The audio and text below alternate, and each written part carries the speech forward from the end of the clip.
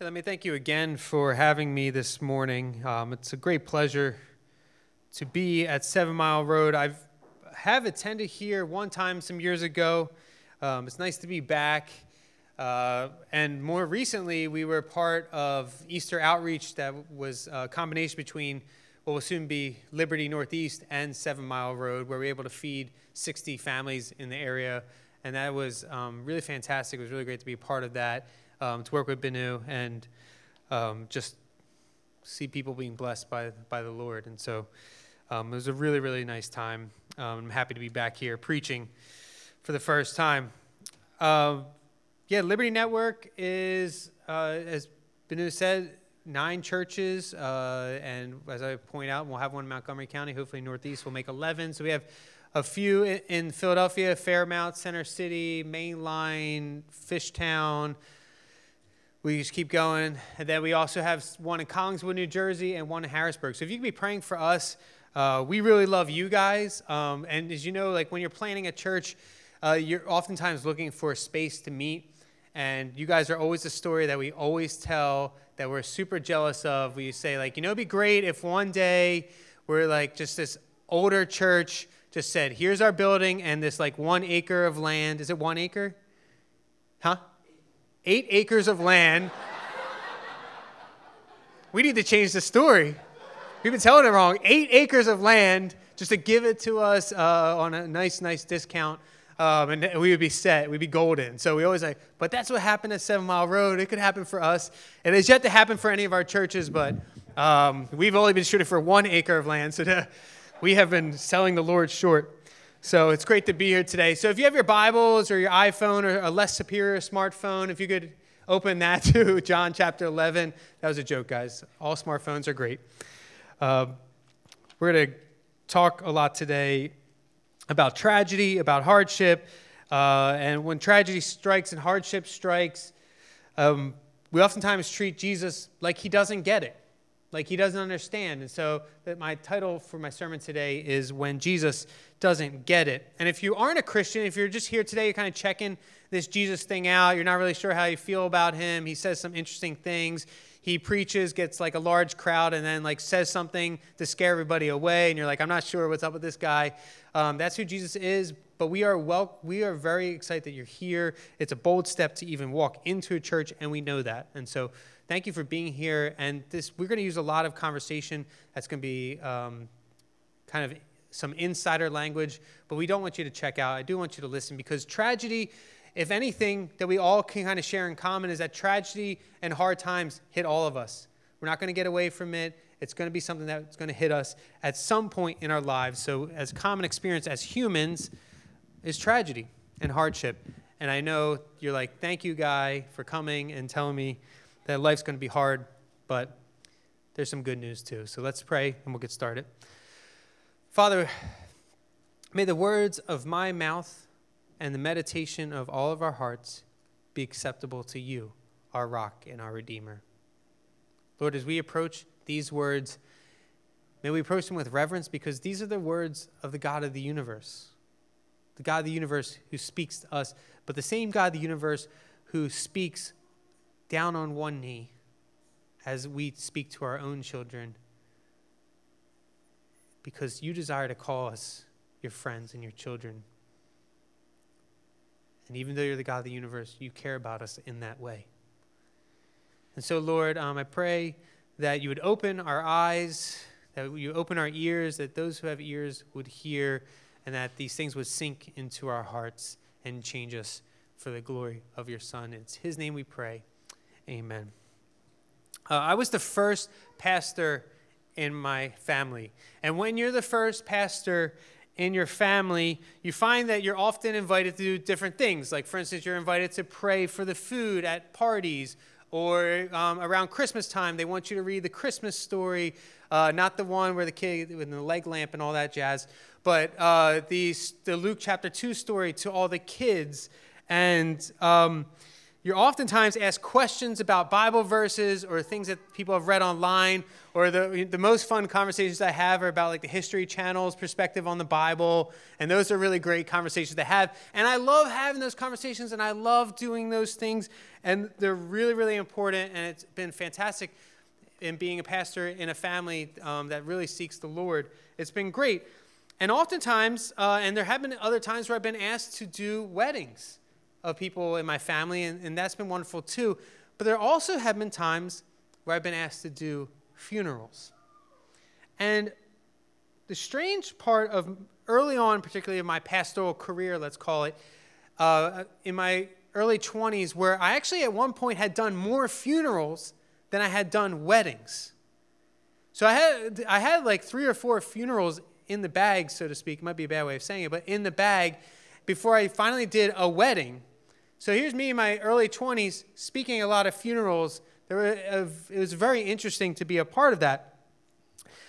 And in fact, after about a 10-year battle with breast cancer, we actually lost my mom in 2012 to that horrible disease. And it was really tough. And I was asked to speak at the funeral. And that was really challenging because death and tragedy really has a funny way of finding us wherever we are. Has a funny way of drawing us in and surrounding us. And we can't get away from it. And in these moments, we have a propensity, and it's an okay propensity. God invites these things for us to ask questions. Where are you, God? Does he even exist? How can a loving God allow someone to go through so much pain? How can someone with so much faith be so let down? Where was God when my mom died? Where was God when my friend's marriage fell apart? Where was God when my friends have abandoned me? So it's not unusual for Martha and Mary to expect the same of Jesus. What do they say? Martha and Mary say in different places. Martha, verse 1 and verse 21, Jesus comes and she says to him, Lord, if you had been here, my brother would not have died. What we see from the story of Lazarus' resurrection is a story much like our own when we face tragedy and death. A story full of skepticism and blame. Both sisters are skeptical that Jesus could possibly do anything at this point, right? Lazarus is dead. People don't come back from the dead. That just is not something that happens. And they blame Jesus for not showing up sooner. And as we see from what we just read, Martha is the first to meet Jesus. And she says, Lord, if you had been here, my brother would not have died. But unknown to Martha is that Jesus has one goal in mind: to give God the glory through raising Lazarus from the dead. However, Martha's take is kind of interesting. Martha feels the need to remind Jesus. If you enter the story here, that she feels the need to remind Jesus of the correct Jewish belief. Martha, as a good Jew, reminds Jesus that all followers of all followers of the true God will be physically resurrected when God brings in his kingdom. She says that. When Jesus says, your brother will rise again in verse 23, she says, I know that he will rise again in the resurrection on the last day. So Martha is skeptical of Jesus' timing, but she lightens the blow, softens the blow by saying all the right things to Jesus. She believes all the right stuff. She believes he's the Messiah. She believes in the future resurrection, but she fails to understand what's happening right now, who Jesus is and what he will do. In my previous position, before I moved to a new position at the University of Pennsylvania, so if you're like, oh no, this guy, poor guy, has no money and he's just living off crumbs. I do have a full-time job, so don't worry. But one day, hopefully I'll be able to transition out of that. But right now I'm working at Penn. I worked at this other university, which is nearby, which shall remain nameless, but some people here work there, and some people go to school there, so you can start to figure it out. But I worked with college students. And I had a ton of college interaction, and I at times had to have disciplinary conversations with students.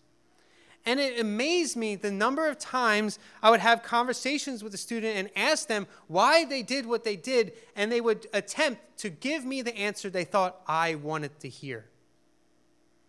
And so whether it was to get out of trouble or just to get out of my office, they quickly jumped to saying all the right things, even though they didn't believe it. And many of us who followed Jesus for quite some time have a soft place in our heart for people like Martha. When pain hits us, when tragedy strikes, when death knocks on our doorstep, we see Jesus presented with this insolvable problem. So we, deep down inside, are skeptical of Jesus' power. But we say all the right things. We think God will somehow be honored with our lip service. So when tragedy hits us, we say, well, God's all powerful. God has a plan. And if a person dies, we say, oh, don't worry, one day we'll see them again. But deep in our hearts, we don't buy it. We, like Martha, think Jesus just doesn't get it. He's aloof. He's disconnected. He's absent. And if he would have been here, this would never have happened. But Jesus, being Jesus, responds to Martha. Even though she gives him the right Jewish belief, he says to her, I am the resurrection and life. Jesus provides her with this opportunity to have faith. He asks her, do you believe this? But because Martha is a good Jew, she gives Jesus what she thinks he wants to hear. If you notice, Martha never answers Jesus correctly. She keeps giving him what she thinks he wants to hear. But her heart is still skeptical that Jesus could possibly do anything at this point. What could he do? And for many of us, we talk a big game about Jesus. We tell others, Jesus is the Son of God. He's the Savior of the world. He holds the whole world together. He will bring all things to completion. And we raise our hands at worship at church, and we have, as far as we know, we have the most theologically correct prayers out of anyone at church. And we, unlike everybody else, the Lent posers that walk around who give up stuff for Lent for like a week and then they go back to normal, we actually gave up stuff for the whole 40 days. We're real Christians. And we talk this big game about Jesus. We act like his life shapes our own. But when Jesus wants to use our tragedy as an opportunity for us to have faith, we treat him just like another guy who's giving us some good advice. But he couldn't possibly do anything for the real problems of this world. Jesus can't resurrect one person in the middle of history. That's insane. That's not right. That's not correct according to my reading of the Bible. That's supposed to happen in the future, Jesus. And we say things like, oh yes, Jesus, he can save me from my sins, but there's no way he could save my relationship with my wife. Sure, Evan, I hear what you're saying. I believe Jesus can resurrect people. Sure, fine. But he can't free me from my sexual addiction. Yeah, sure. I know Jesus calls us to forgive our enemies, but you have no idea how much that person hurt me. So Jesus isn't our Lord. He's just aloof. He just doesn't get it. And how could he? He doesn't understand my situation. He can't expect me to be like him in everything, can he? He can't really expect you to forgive the person who hurt you so deeply. He can't really expect you to avoid temptation. I mean, everybody's going to mess up once in a while. He must not have meant what he said. Or he can't do what he said he will do. He can't possibly be any help after my brother died. And now Mary, Martha's sister, comes and she throws herself at Jesus' feet. But like her sister, she questions Jesus' timing too. Lord, if you had been here. And these sisters are not only skeptical of Jesus' ability to do anything at this point. Martha has done a great job at giving Jesus the answers she thinks he wants to hear. But these sisters also blame Jesus for what happened. Lord, if you had been here, Jesus, my brother would not have died. Thanks a lot. My oldest son, his name's Evan too. So as I tell this story, it's not an inner dialogue I have with myself. We actually have another person named Evan in this world. He really enjoys playing with his older sister and the other kids in the neighborhood. And once in a while, I'll be inside, like reading a book, not watching Netflix or something like that. But I'll be inside, and all of a sudden I'll hear him yelling, "You're cheating. That's not fair. You're cheating. You're not playing right." I go, "Oh, geez. Should call him in." So I say, hey, Evan, come in, buddy. What's going on? It's like, "They're cheating. They're not playing fair. That's not right. They can't do that." And as I start to investigate a little further, it's clear to me that no one's actually cheating. He's just losing. And when he's hit with losing, he blames others. And many of us respond this way. Whether we're Christians or not, we respond this way to hardship. Someone has to take the blame. Someone has to take the fall. Someone has to have an answer for this. When we start losing, when things aren't going our way, it can't possibly be anything we did. It must be someone else. Someone's cheating. Someone isn't playing right. And as many times we do this, we just can't find a person to blame, and so we blame God. God, where are you? God, where were you when my mom suffered and died from cancer? God, if you'd been there, I wouldn't have fallen into addiction. God, if you were there, my husband wouldn't have walked out on me. God, if. And much like Martha and Mary and the others there, we are so often, I am so often, wrapped up in my present situation that I forget what Jesus has done in the past and will do in the future.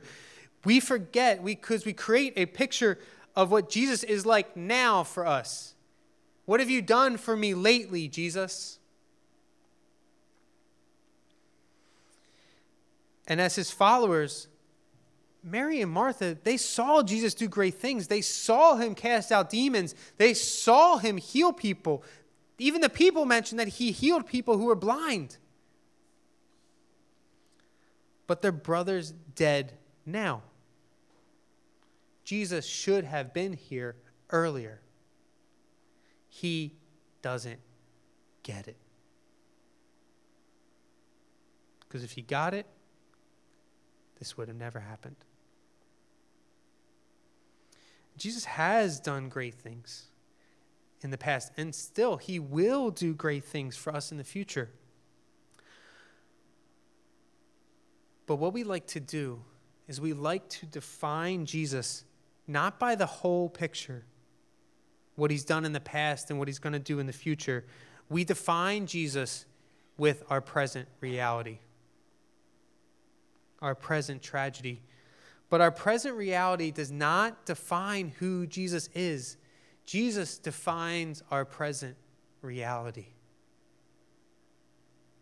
What I'm going through right now doesn't help anyone or me determine who Jesus is. Jesus is constant. Jesus doesn't change. Jesus is the same. So what's wrong? My reality has to be defined by the constant Jesus. Jesus stands in front of us as the resurrection and the life. He calls us to believe. He calls us. He says, I'm going to give you life and life to its fullest. And yet we can't see it because we think what's happening now is who Jesus is and not, in fact, the resurrection, not in fact the life, not in fact the Son of God, not in fact the Christ. He is just another absent person. He just doesn't get what I'm going through. He doesn't get how to fix it. Jesus just doesn't get it. And what's beautiful about this story, right, as we continue to read, is that no one believes Jesus. No one does. No one believes he can do anything about this. But here's what's the good news. Jesus does it anyway. He's going to do it anyway. The point is not the tragedy, Lazarus' death. The point is what Jesus will do with the tragedy. When you experience tragedy, when you experience hard times, the point is not the tragedy. The point is what Jesus will do with your tragedy. The point is what Jesus will do with your hardship. The point is not your present pain, worry, fear, loneliness, your broken heart, your broken dreams, your broken relationships. The point is what Jesus is going to do with your present pain. What he's going to do with your worry. What's he going to do with your fear? What's he going to do with your loneliness, your broken dreams? What's he going to do with your broken heart and your broken relationships? So Jesus, despite the potential of everyone losing their lunch over the smell of the body which has been in the tomb for 4 days, he says, roll the stone away, and he calls Lazarus out of the tomb. And if you enter a story, like, I know maybe you've heard this story before. If you enter a story, you understand like how crazy this is, right? Like no one has gone to the cemetery this week and tried to call anybody out of the ground, right? This is nuts. And even if Jesus is nuts, nobody believes him. He's doing it anyway. And he calls Lazarus out of the tomb. Lazarus, come out. And there's Lazarus, once dead, now alive. See, when from my perspective, Jesus doesn't get it, or from your perspective, when Jesus seems aloof, or he seems like he's not getting the whole picture, Jesus can't be stopped. He's relentless. Jesus has one goal in mind, to bring glory to God through the resurrection of Lazarus. He's so moved by compassion, he shows love to his skeptics. He shows love to those who are blaming him for not coming soon enough. He offers them love, and he doesn't expect to get it back. Jesus offers us love. He doesn't expect to get it back. But he has one goal in mind, and that's to bring glory to God in the middle and with our reality. When we offer Jesus skepticism, he offers us love. When we offer blame to Jesus, he offers us love. He has one goal in mind. He wants to glorify the Father in spite of our deficiencies. He offers us love even when we can't give it back to him. He offers us love when we're just giving him lip service and telling him what we think he wants to hear. He calls out to us. He says, cast all your anxiety upon me, for I care for you. He lovingly reminds us, behold, I'm going to make all things new. One day, I'll wipe every tear from your eyes, and there'll be no more sorrow or pain or grief, for I am yours and you are mine. So when we doubt, he believes. When we despise him, he loves us.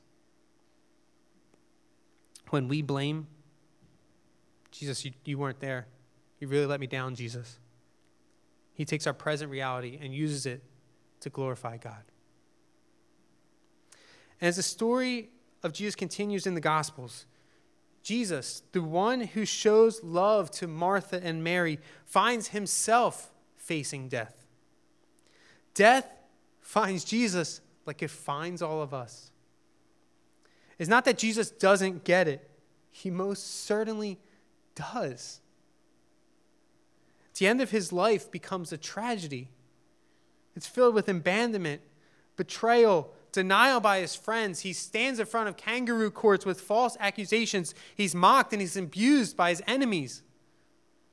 And get this, while he's hanging on the cross, the same people who say, hey, couldn't this man who healed the blind and gave sight to the blind save Lazarus? They say, hey, you saved others. Why don't you save yourself?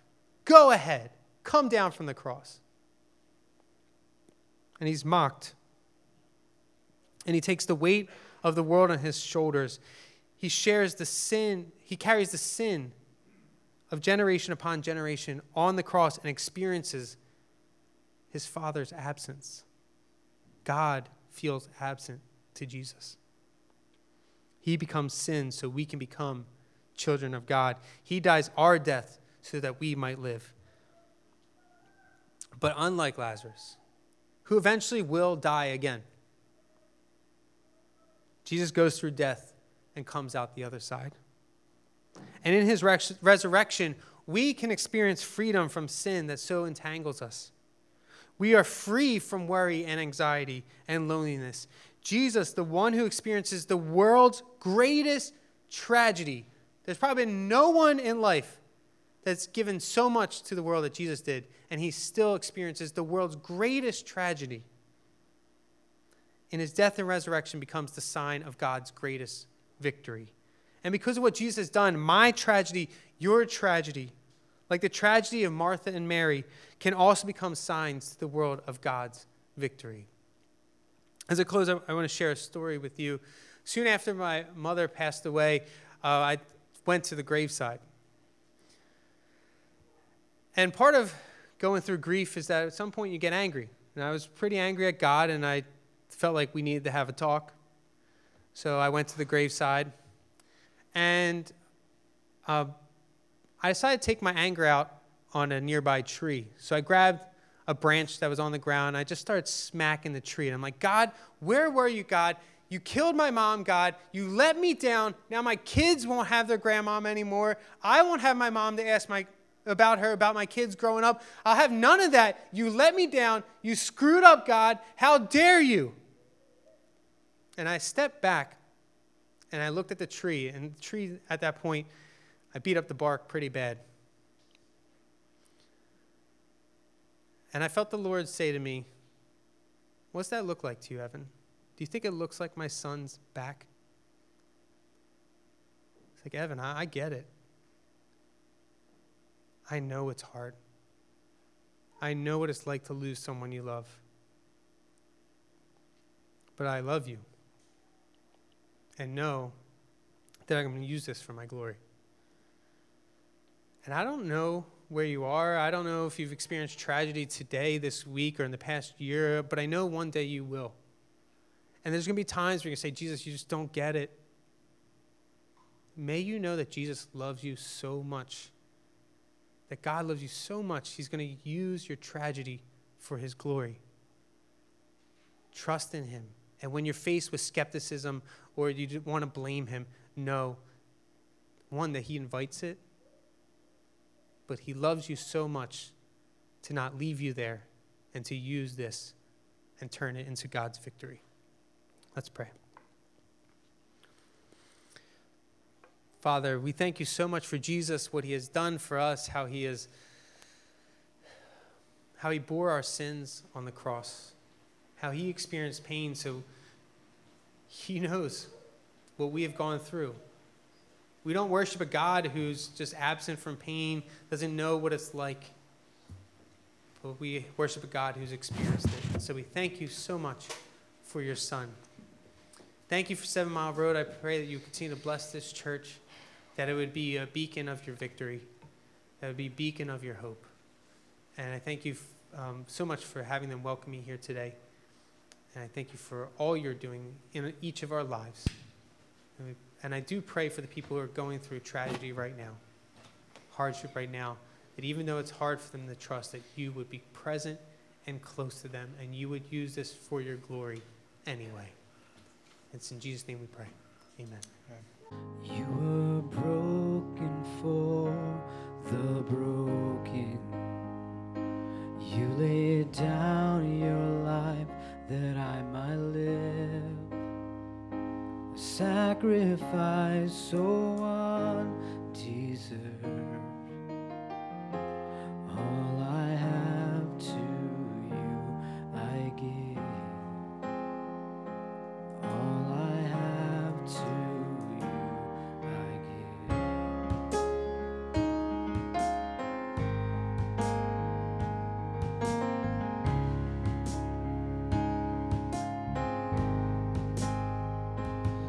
were broken for the broken.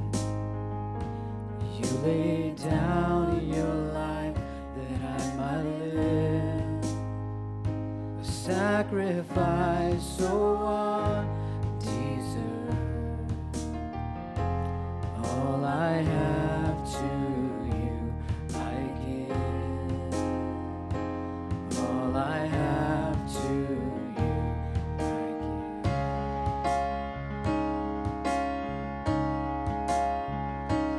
Oh Jesus, true and only, ever reigning on your throne.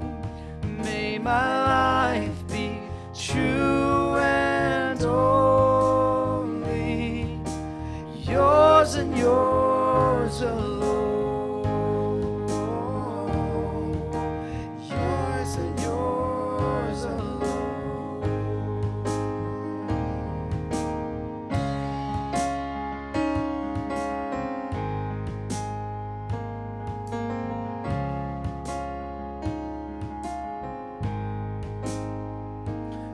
Purified by your affliction, you poured out your life, and I am filled.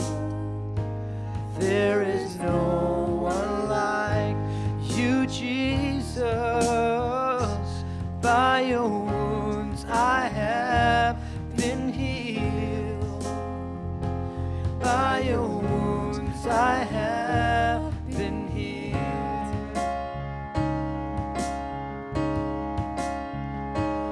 Oh Jesus, true and only, ever reigning on your throne. May my life be true and only, yours and yours alone.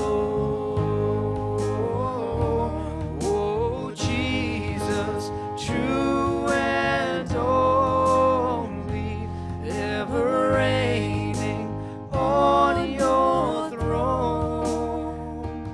May my life be true and only, yours and yours alone. Yours and yours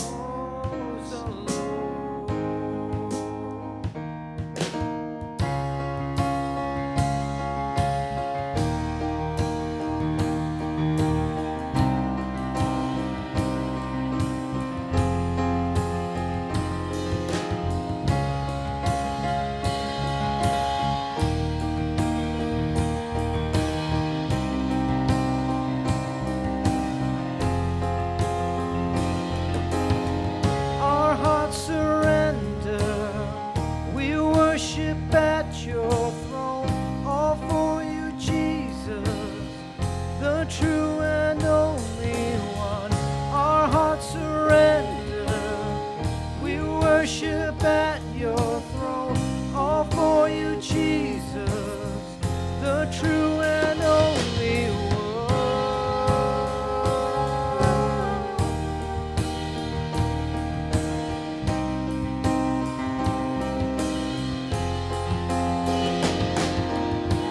Our hearts surrender. We worship at your throne, all for you, Jesus, the true and only one, our King eternal, who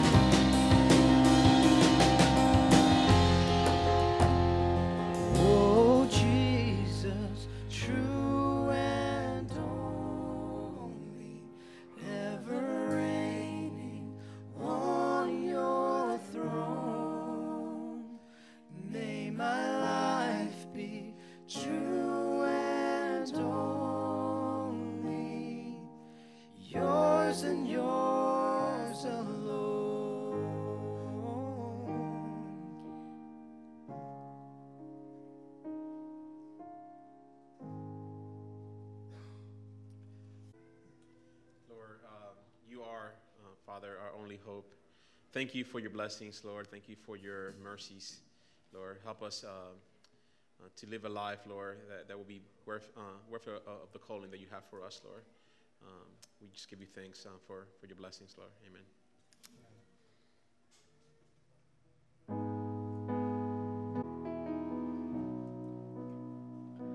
I believe in the Son. I believe in the risen one. I believe I overcome by the power of his blood. Amen. Amen. I'm alive because he lives. Amen. Amen. Let my song join the one that never ends because he lives.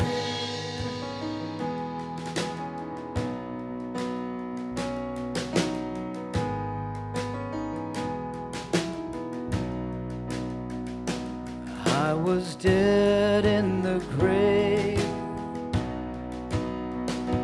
I was covered in sin and shame. I heard mercy call my name. He rolled the stone away. Amen. Amen. I'm alive because he lives. Amen. Amen. Let my song join the one that never ends because he lives.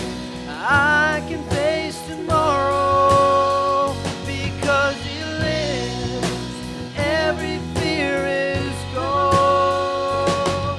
I know he holds my life, my future in his hand.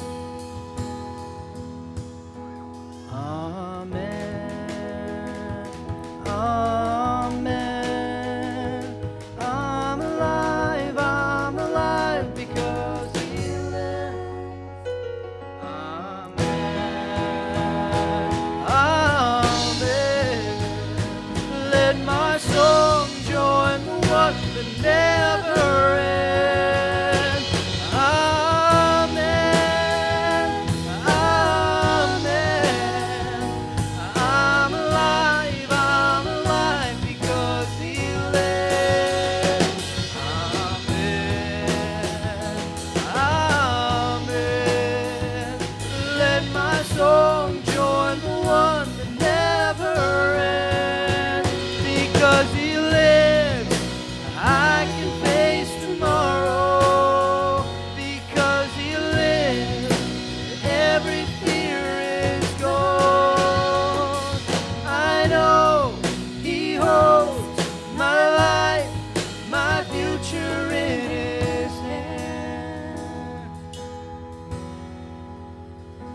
Amen. Amen. I'm alive because he lives. Amen. Amen. Let my song join the one that never ends because he lives.